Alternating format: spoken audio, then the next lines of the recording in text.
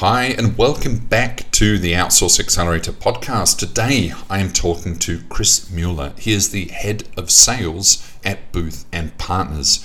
I did have a conversation previously with Carmen Booth. She is the CEO and co-founder of the firm. So go back and listen to that one as well. It was a great conversation. With Chris, we have a far-ranging conversation. Booth recently has passed a lot of really exciting milestones.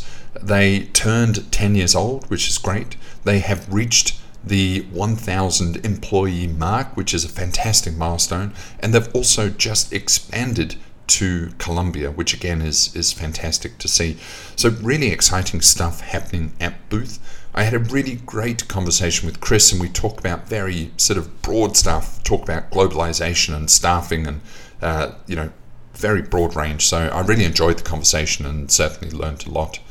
As always, if you want any of the show notes, go to outsourceaccelerator.com/podcast. Enjoy.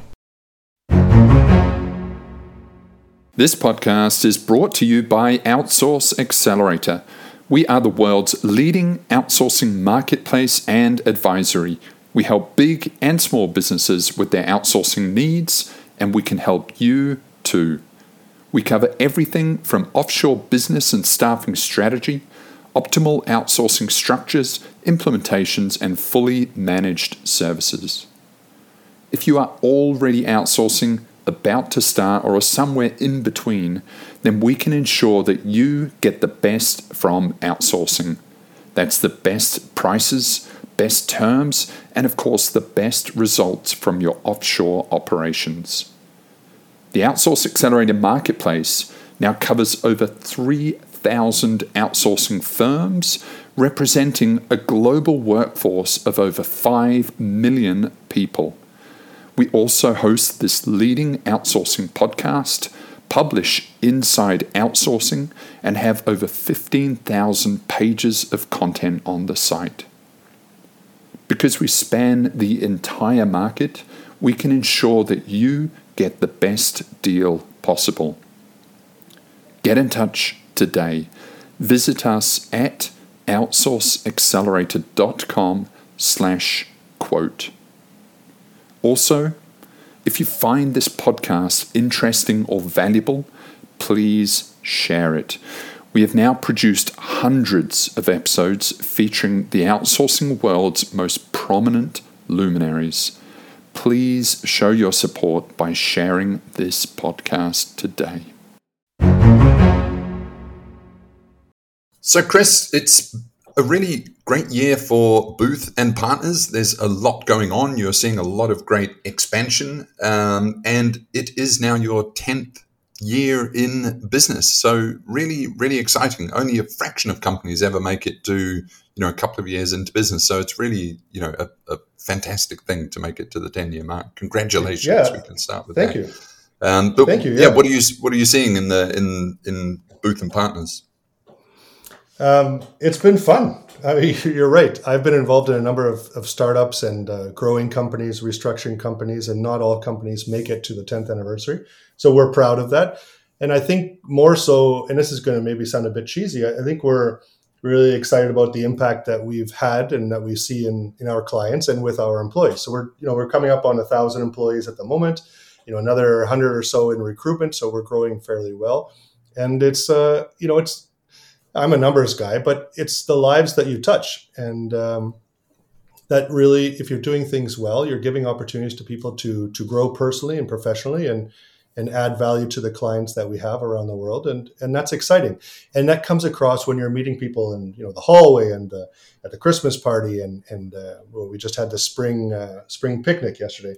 And those sorts of activities, when you just see the gratefulness that people have working with good companies. And Outsource Accelerator is one of them. You've grown really well. I'm a huge fan. I've told you that quite a number of times. And it's exciting to see, even in this last year, all the change that OA is going through with the OA 500, becoming a global brand now and getting more well-known in other continents. Kudos to you and to your team. Yeah, thanks. It's always this challenge of growth, isn't it? And I don't know if it ever really abates or gets easier. With Booth being 1,000 people now, that is really great scale for the BPO industry. It's it's not huge, of course, but for any other kind of company across the world, that is a really kind of monstrous company, isn't it? Have you noticed any difference with Booth in terms of scale? Everyone says when we get to X or Y or Z, it's going to be a lot easier because we're at scale and things get better. Have you noticed that with Booth? Like, is there any sort of magic in the number 1,000, or do you just see it as another day at the office? That's an interesting question. I think what makes life maybe a bit easier is that in order to get to 1,000 employees, in order to get to the 10th year, it really means that we've been doing things well. So therefore, the base is set. So you're not trying to reinvent the wheel like you are at the beginning of a new business venture, where you're figuring things out and you're scrambling to resolve issues and get stuff done and convince people that you're worthy of their love and attention. And now that we've kind of grown up and matured, and therefore it just makes it easier for us to do the basic stuff really well. And the challenge now, of course, and in all the OA emails that we receive every week, and for the members of the audience that aren't already subscribed, I recommend subscribing because there's lots of fantastic information there. You see the challenges that are facing the world in terms of population. So one of the big topics nowadays is India's passed the population of China. And this year it'll be India passing the population of China and Hong Kong together. And so China is going to go from 1.4 billion people that they're currently at down to 800, 900 million over the next few decades. That's a dramatic change, as India is in ascendance and growing, and they'll hit their peak around 2050. And you've got the developed world, which has got populations that if it's not for immigration, I'm here in Canada, if it wasn't for immigration, we would just be maintaining status quo. In Canada, we're about 40 million people, and the government plans to bring in 500,000 people per year in order to keep the population growing. But all of this implies that there is a severe demand for talent locally. And so, we're having to look further and further away in order to find the talent that we need to support the businesses, which maybe 100 years ago, this was, I had to look to the next town to find the right blacksmith to work with me, the right apprentice. And then that became different, and you had to go county and statewide and province-wide. And now we're, working with people in other parts of the world, just like they're across the city from us, with all the technology that's available. So I think it's an exciting challenge that the world's facing. And for our industry, obviously, it's very much blue ocean because it's in huge growth mode. Yeah, it's incredible, isn't it, how connected and globalized we really are becoming. And as you said, like most developed countries are in a negative birth rate now. Like a lot of the developed countries are only reproducing at about 1.3x, which means a negative birth rate. So they need the immigration, but also, there's just not the staffing to cover the required growth. So it's likely to bleed over into international workforce. So it's going to be fascinating, isn't it? And what I find is profound before is, to have a workforce and to have an economy, they had to be immigrants and they had to be sitting in the country. Whereas, Canada now, with a population of 40 million, could, in theory, have a migrant worker population of 200 million without needing to house them, without needing, so it could That's right. It could employ another 200 million people from India, from Colombia, from the Philippines, without actually needing to sort of strain or stress its social systems, its housing, its environment. So it's going to be weird to see how that plays out sort of economically. But of course, people have got to get used to this sort of global employment concept as opposed to just localized employment. Yeah. Right. And I think, obviously, so many people have talked about it, the shift that happened during COVID, the COVID quarantine, where even now we're only in 2023, and to look back only a few years ago at the dramatic world setting in 2020, which is hard to imagine. I can only imagine it's similar to some people who look back and lived through the Second World War or that sort of thing, and they say, "Oh, it was such an amazing experience," and 100 years later, we're forgetting about it. But I find that the notion of global employment, as you know, which is the concept that I learned from you, is really holding true. You know, I'm coming back from 22 years living overseas in Asia and in Latin America, and even looking into the way relationships are. I mean, I don't know if you know that in Canada, 1 in 3 is an immigrant in Canada. So about 40% of the total population is either immigrant or firstborn. And so even people that are here are bringing their culture and their experiences from other parts of the world. And so for the people that are here in Canada to make a decision to work with people in other countries, it's much easier because the exposure has already been there. You know, there's already an understanding of, well, there are good people in other countries that have a service mentality.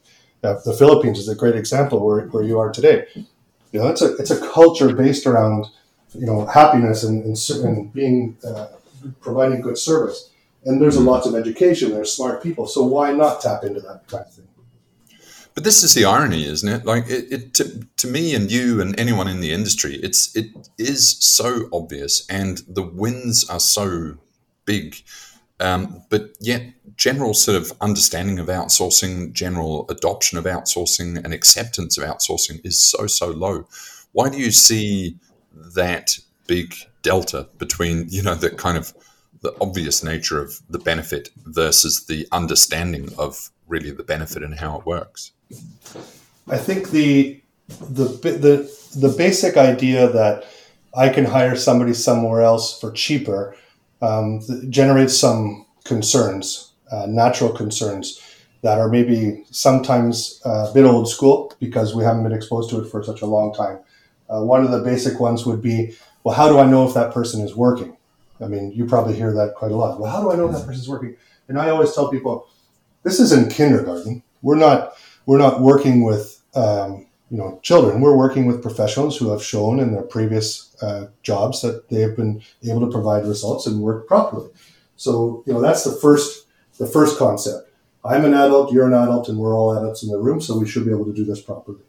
And then the second notion is, okay, so if I accept that somebody somewhere else can do work and do that, how do I coordinate the communication in such a way that I don't offend them with cultural differences? Sometimes people are concerned about, well, if I'm only paying that person this amount of money, which here in Canada, as an example, is not enough, it's below poverty line, how can I feel good about it?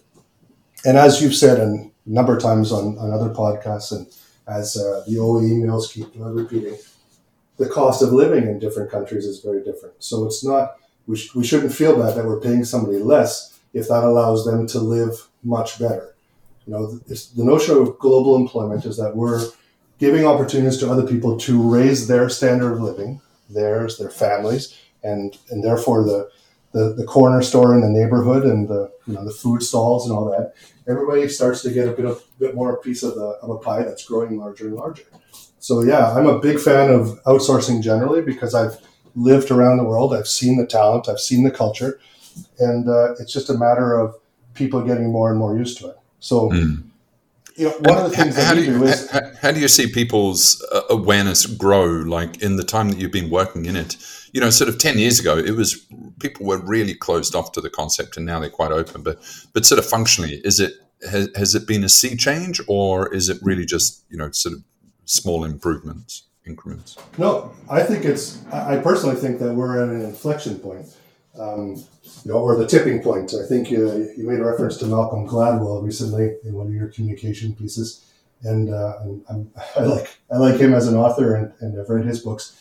The notion that the large companies that have the resources and are able to take risks because, as an example, a global corporation deciding to offshore manufacturing. So when they started doing that, that was a big deal, and now it's become commonplace. And the idea of hiring people overseas to do service work, which began in countries like India and the Philippines, is now extremely well known for this. So now that that's grown, people are more aware of the notion of the concept, and are able to tap into the model. And they know people who have done it. And so I think that's a big thing. Australia as a market, you have a lot of contacts in Australia, a lot of friends in Australia. And in Australia, because of the labor shortage and the high cost of living, the idea of outsourcing is much more generally accepted. It might be proximity, geographical proximity. It's in the same area as the Philippines, as an example. Whereas in North America, we're somewhat up the curve. And in Europe, I think they're probably below the curve. They haven't, maybe because of restrictions or because of the way the culture works there or the distance, they haven't adopted the idea of outsourcing to other countries. I'm thinking language is probably a big issue as well, because in North America, services provided in English and Spanish and French, and those are common services that we can get talent for overseas. Yeah, it's all evolving, isn't it? But I suppose when we are in the industry, it seems at a snail's pace. But I suppose if you step back a few degrees, then maybe this whole thing is happening at lightning speed. Because it only has to be a quarter of a generation or half a generation, and then things change incredibly quick. And I do wonder, sort of fast forwarding into the future, when the millennials and the Gen Zs of the world become the entrepreneurs, become the employers and the hiring managers, what they're going to think about standard employment, and they're growing up in a digital environment, and they're used to sort of, chatting and Slack and forums and stuff like this, and sort of remote kind of existences. So it'll be interesting to see. I think, it will only be sort of 10 to 20 years in that global employment will become the default. And then I think that there will be a sort of seismic shift in how these economies kind of work. Yeah. I don't know if that's being hyperbolic. No, I think a lot, if you look at tendencies in history of how the impact of things, what did the internet make possible, and what did the train make possible before that, and the plane, So the technology around the high quality remote communication platforms, such as the one we're using now to do this podcast, just changes the paradigm around the ability to coordinate work with somebody else. I mean, I'm not sure if you're aware of this, but the beer, which people say it's an IPA, so what does IPA stand for? It stands for India Pale Ale. So I'm sure there's people that are listening to this podcast going, well, now we're going to talk about beer instead of outsourcing. But why was IPA created? It was created, or was developed, so that the beer would last the full journey on the ship from England to India. And that's what it was, an India Pale Ale. It had to last the duration of that voyage. And, why did they have dried and salted meats before that? Because it had to last the whole voyage. Nowadays, we're simply complaining about a 14-hour flight across the ocean.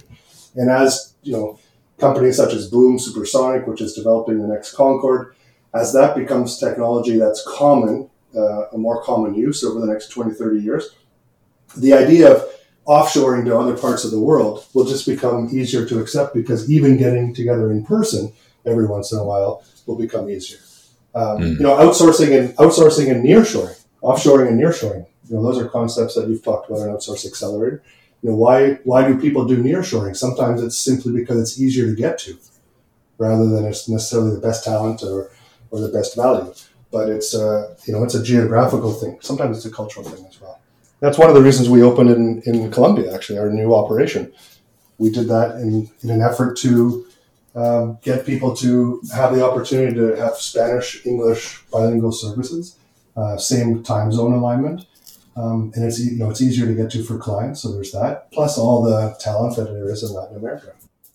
Yeah, that's really, really exciting for Booth. I mean, congratulations. So all of your teams previously were in the Philippines, and you've expanded to Colombia. It's no mean feat, is it, to open up in a new country and to build the operations there, and to learn and understand how those countries work, the employment, and getting everything working. So how has that journey been? And you were obviously responding to the growing demand, as you mentioned, to nearshoring, to Spanish speaking, and things like that. Yeah, clients, it comes up in conversation.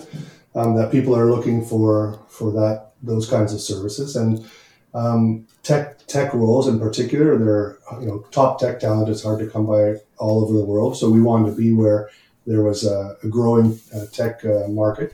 Lots of people are being educated and trained how to do a lot of the new software down there. So that was one of our main interests. And to the point about opening the operation, the logistics of managing the bureaucracy and all the the things that are required by authorities, that's just a simple matter of timeline. The challenge is going to be for us to develop our brand in the local talent market so that people that are really strong candidates are interested in working with us. Obviously, they can go onto our website and see everything we've already become in the Philippines, which is a great track record for them to see where we're going in Colombia. And it's just a matter of time for us to get as well known there in Colombia with the talent market. Not so much the clients, which are chomping at the bit. It's more the talent that we want to make sure that they're attracted to us for the right reasons. And how different is it dealing with these different markets? I mean, I know Philippines inside out. I've been living here 9 years. And to me, it's just a walk in the park, setting up here, getting staffing here. But it's just because I'm familiar. And then if I went into a new domain or territory, you're really kind of starting from scratch with all of the basics again. How much of a learning curve was it for you guys, considering you are already, staffing experts and have the scale and experience? Well, we had the good fortune to find somebody to be country manager who is, from Latin America, and she has a lot of knowledge on how things are working generally in that part of the world, and so that's helpful. Then, of course, bureaucracy in the Philippines, which is where we've spent the last 9.5 years. Our exposure to that sets us up for the patience required to deal with bureaucracy in other parts of the world, and Colombia is very well set up. So they have their own quasi-governmental authorities that are promoting the country and helping countries to set up, companies to set up, and it's been very helpful in that aspect. And lots of the larger outsourcing companies are already set up there, so it was just natural for us to be considering that market. We evaluated all the countries in Latin America and narrowed it down finally to the top 4, and Colombia was the one where we decided that was the best fit for us. Mm. And how have you found the response?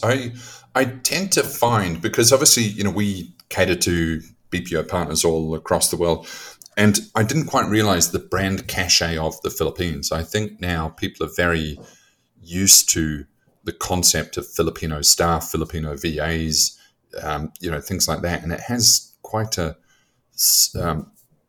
incredible brand cachet. Do you find that you have to really sort of earn the trust more with different nations as you head into them? I think,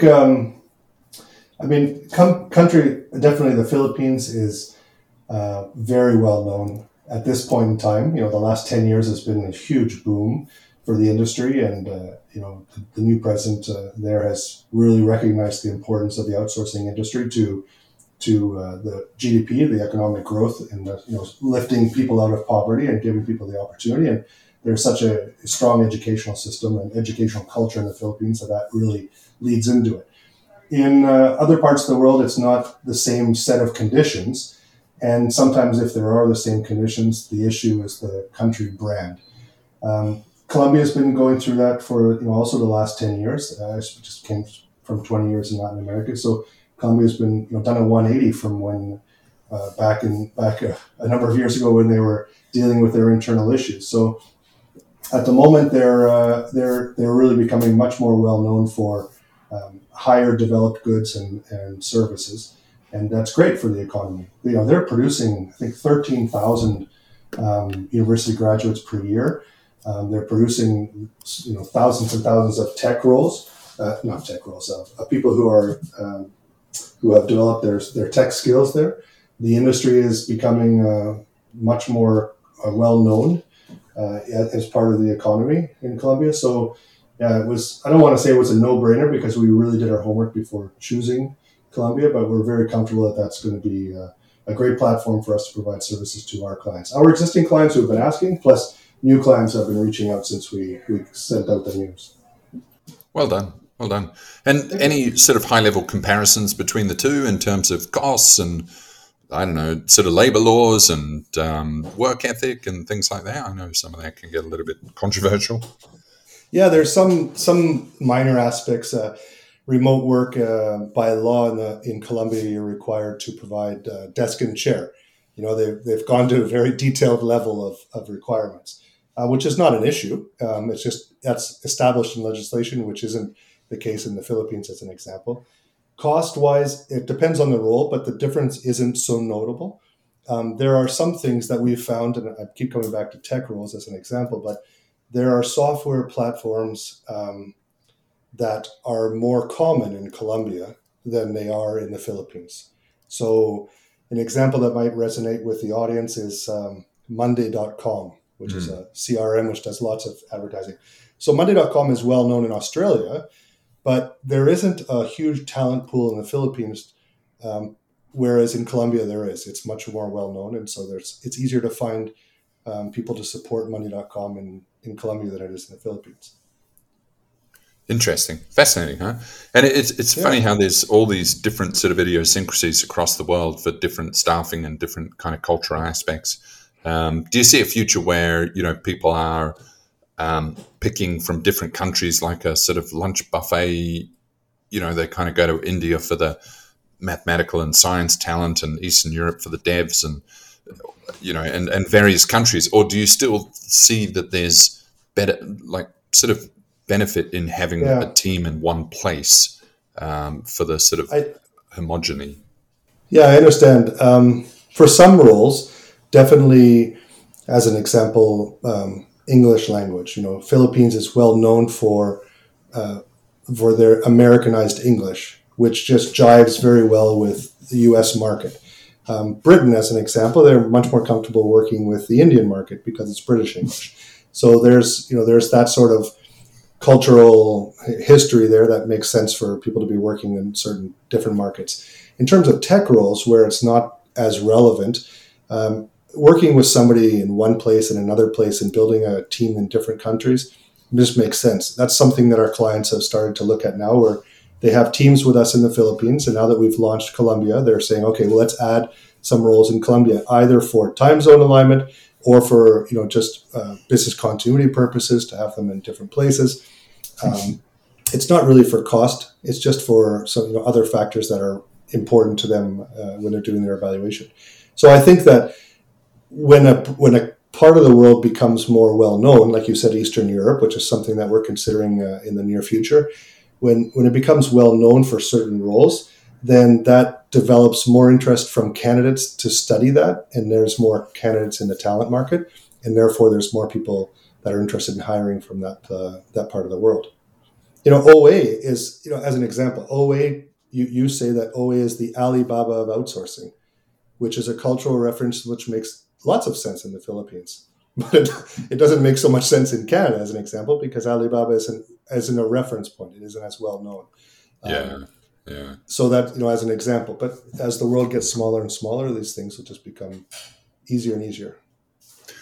Yeah, it's fascinating, isn't it? And with your, again, congratulations, incredible growth. As you mature as a company, like, you are generalist in nature, and a lot of outsourcing firms are generalist in nature. They can pretty much take on, any role because it's kind of a staff augmentation. But have you settled into certain pathways where you've found efficiencies, or you're particularly good, or there's a big market out there? Are you finding particular pathways where you're doubling down on and wanting to focus on? Yeah, it's a good question. I get that asked a lot when I'm meeting with potential clients for the first time that want to know our focus or the breadth of our offering. And this is going to sound cheesy, but some companies are focused on specific industries. They're focused on specific roles, and we're kind of focused on our clients.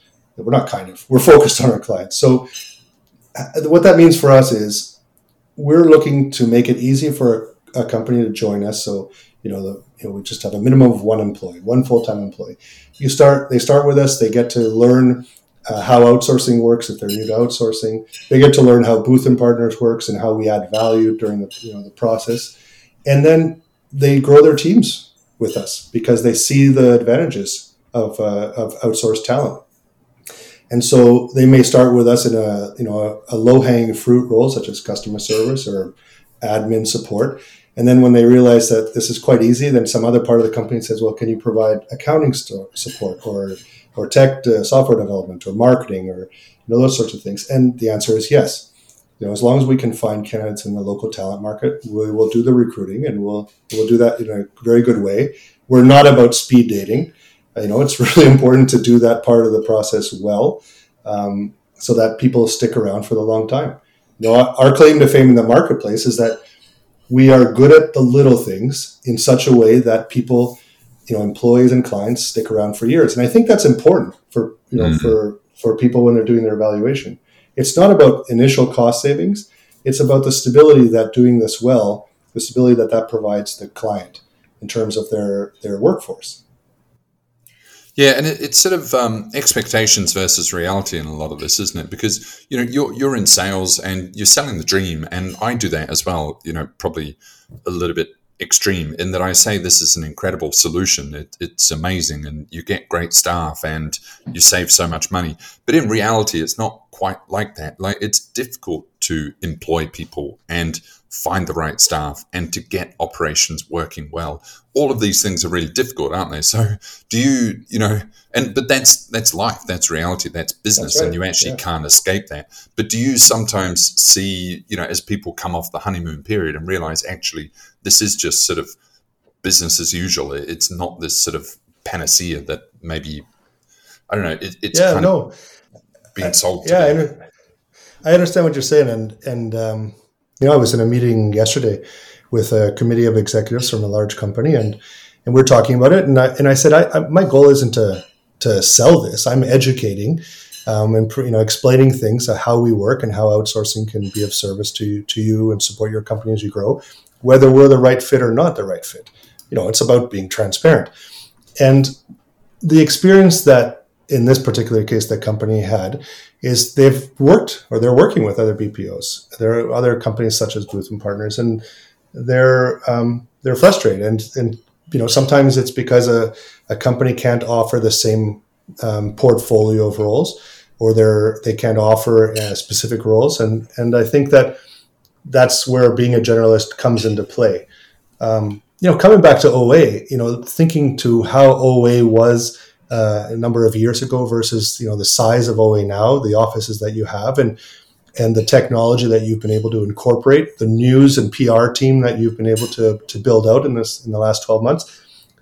You've done that in such a way that I'm sure you've faced hurdles as you've gone through the growth, but now that you've got the team in place, the honeymoon period isn't over. This is now the comfort of a strong marriage, a strong relationship, where obviously performance is required. The company has to perform to its staff, and the staff have to perform to the company. But there is an understanding of how things are flowing, the internal and external communication flows. People are more independent. They're more proactive. They require less supervision. They're more responsible. So in that sense, the work flows easier, which is why we think that it's important for companies to be looking at long-term value of the stability of the workforce, because the industry is known for a high turnover. But I think that's an outdated model that isn't reality for most outsourcing companies today. We all understand the value of providing the right talent early on so that they stick around for years.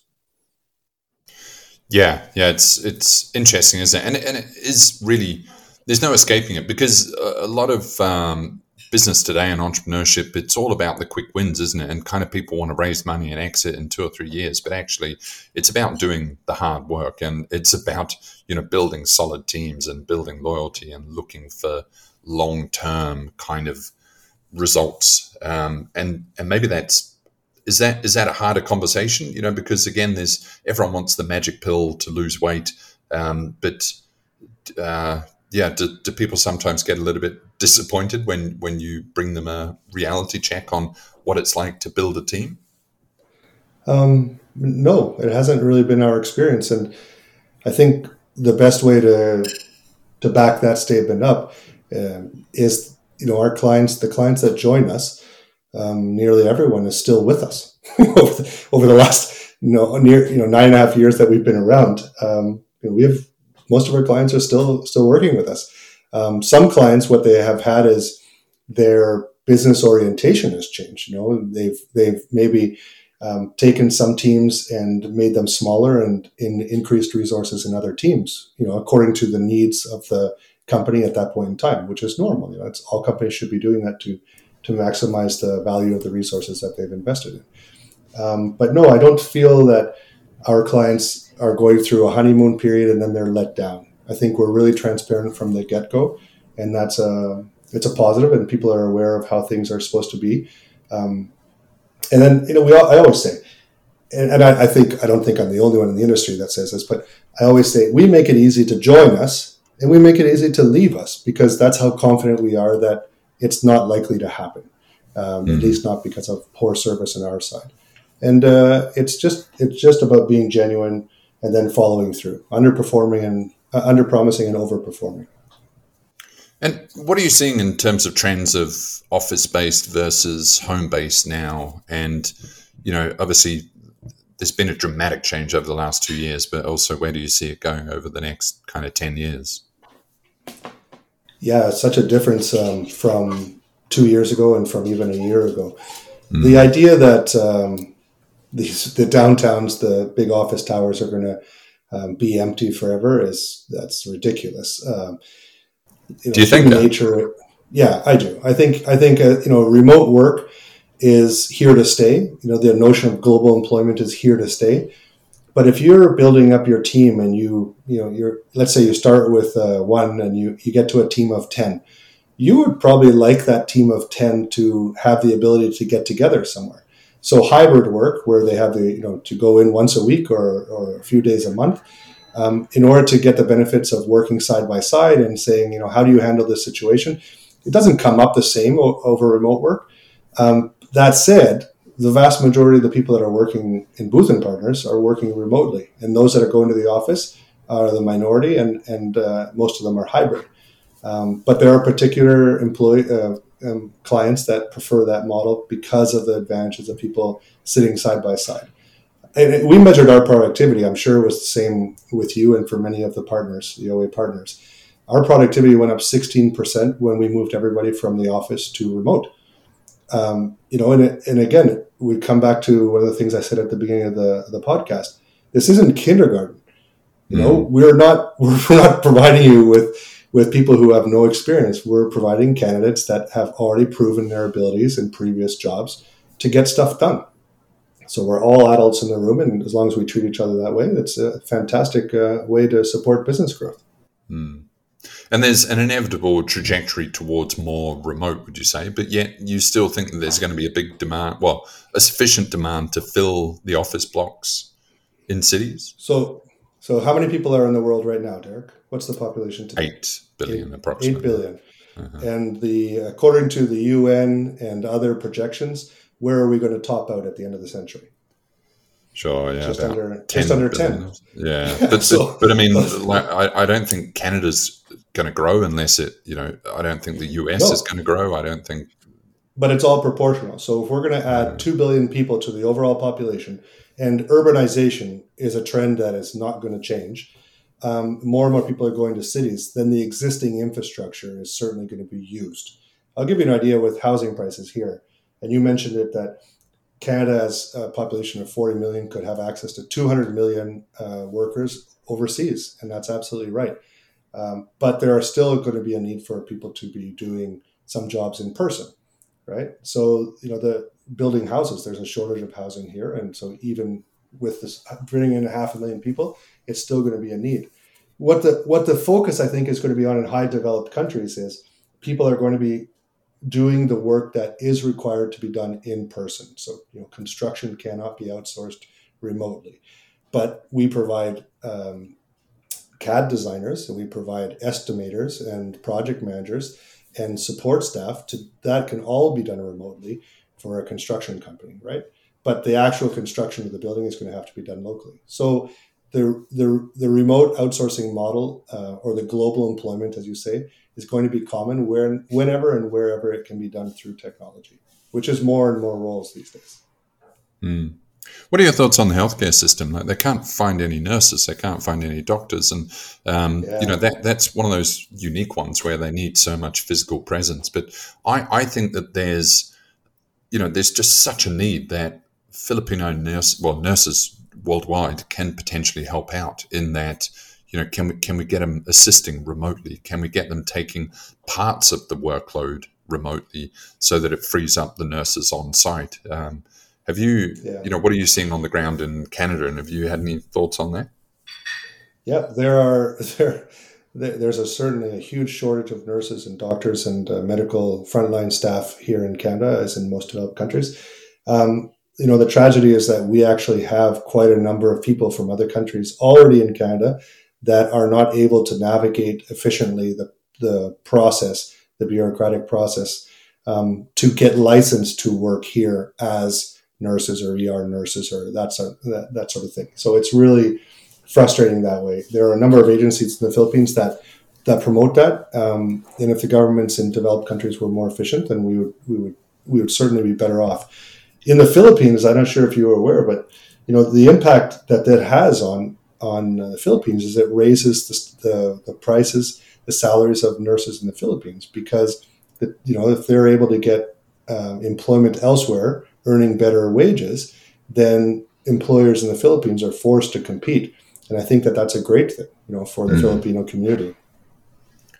Yeah. Well, I mean, it is, that's world trade and economics, isn't it? When there's demand, everyone will benefit. And right. it's fascinating to watch. But, within any system, there's these sort of imbalances, isn't there? Like generally the flow will go this way, but then, you'll see it ebb and flow within individual sectors. So it's fascinating to watch these things all wash out. I suppose, last question, I mean, we can sort of start to wrap, but what do you see about, I see a clear path towards globalization and everyone becoming one sort of unified. I don't know if that's too sort of utopian of me, but there's a large push towards independence and deglobalization, and there's strife with China and all these political tensions. Do you see that as sort of upsetting the trajectory, or do you just see it as sort of temporary kind of blips, or how do you see things play out? I'm an optimist by nature, so I'm going to call this a temporary blip. When I was in university, a few years ago, one of the papers that I did was a study on, does interdependence promote peace? Economic interdependence, does that promote peace? So as countries become more and more intertwined, does that promote the notion that people are going to be less prone to conflict? And I think overall the answer is yes. I mean, if you look at the last 50 years of world history, the conflicts have been more brutal in nature, but also more limited in scope versus the last 2,000-3,000 years of history, where conflict was more widespread. And so I do think that's the case. And as we become a smaller planet and more easily able to travel and learn about other cultures and work with people in other parts of the world, and the barriers the prejudices that we may be raised in unknowingly towards different parts of the world come down, as immigration exposes us to ways of dress and cultures and different celebrations and ways to see things. And I think that just automatically is going to not lead us to hopefully be all the same. That would just be so pathetically boring, but to be more understanding of how things work. So I'm definitely I believe that in the long term, history is going to continue this trend over the next 50 years, and it'll be an exciting time to be alive and building businesses and working with people. I really believe that. It's funny that was your thesis or whatever, but they say you either trade money or bullets, right. If you're interconnected, then it's harder to wage war. But apparently there's quite a lot of academic argument against that. Like apparently wasn't Germany and the UK the biggest trading partners of each other before Second World War or something? And apparently there's quite a lot of evidence against that. But to me, I don't know.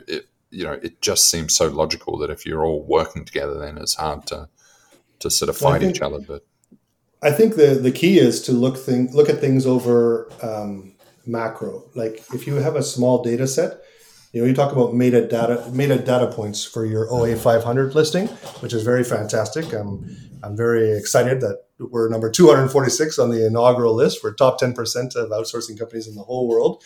That's really great for us, and it's an achievement for Outsource Accelerator to get that done. And so you understand from that experience that the importance of having a large data set in order to look at things that are not outliers. So the example you made between Germany and Great Britain, maybe that's an outlier in the history of the world. Certainly when we go over the last few decades, the conflicts are, as I said before, brutish, but limited in scope. And the vast majority of the world is still, living in relative harmony compared to the long history of civilization. And I don't see any reason for that to continue. It's in our nature to threaten, maybe, but it's in our nature also to, self-preserve. Mm. Yeah, I couldn't agree more, really. And I think that the macro, if you zoom out, it's so obvious, isn't it? And it's so inescapable. Yeah. And I think, all these you've got to protect each of your country's interests. But I just sort of think if it's in contravention of this ultimate sort of globalization, I think it's almost like trying to battle Mother Nature and the tides sort of going in and out. Like it's quite incredible. Yeah. But there's so much popular support to obviously shore up each country's interests and things like that. It'll be interesting to see it play out. Well, I mean, if you pick a country and you say the country is like this, but you only pick a moment in time, it doesn't necessarily reflect how that country or that culture is. It's just how it was in that moment of time. So, we're off the topic of outsourcing, but it's interesting. It's fascinating. And Derek, I hope the audience has had a bit of fun listening to this completely unscripted back and forth. It's valuable, isn't it? Because it is all outsourcing basically. Well, it's not. It's all about the global kind of imperative, which I think outsourcing is resting on. So very, very, very informative. Thank you so much. Of course, I encourage everyone to reach out if you want a conversation similar to this, maybe a little bit more focused on your business needs and outsourcing. But I always encourage people to reach out, to have that phone call and to see how offshoring can impact or change or transform or your own business and your own situation. So invaluable for businesses to explore this. Chris, if anyone wants to reach out or learn more, or how can they do that? The best would be through a website. We have a number of contact points there, boothampartners.com. You can find us through the outsourceaccelerator.com website, of course, as well. And thanks, Derek, for your time. Really appreciate it. It's been a lot of fun, and kudos to you and the team that you've built. Really proud of everything that you're achieving. Chris, thank you so much. That was Chris Mueller. He's the head of sales at Booth & Partners. As always, if you want any of the show notes, go to outsourceaccelerator.com/podcast. And if you want to email us, just send us an email to ask@outsourceaccelerator.com. See you next time.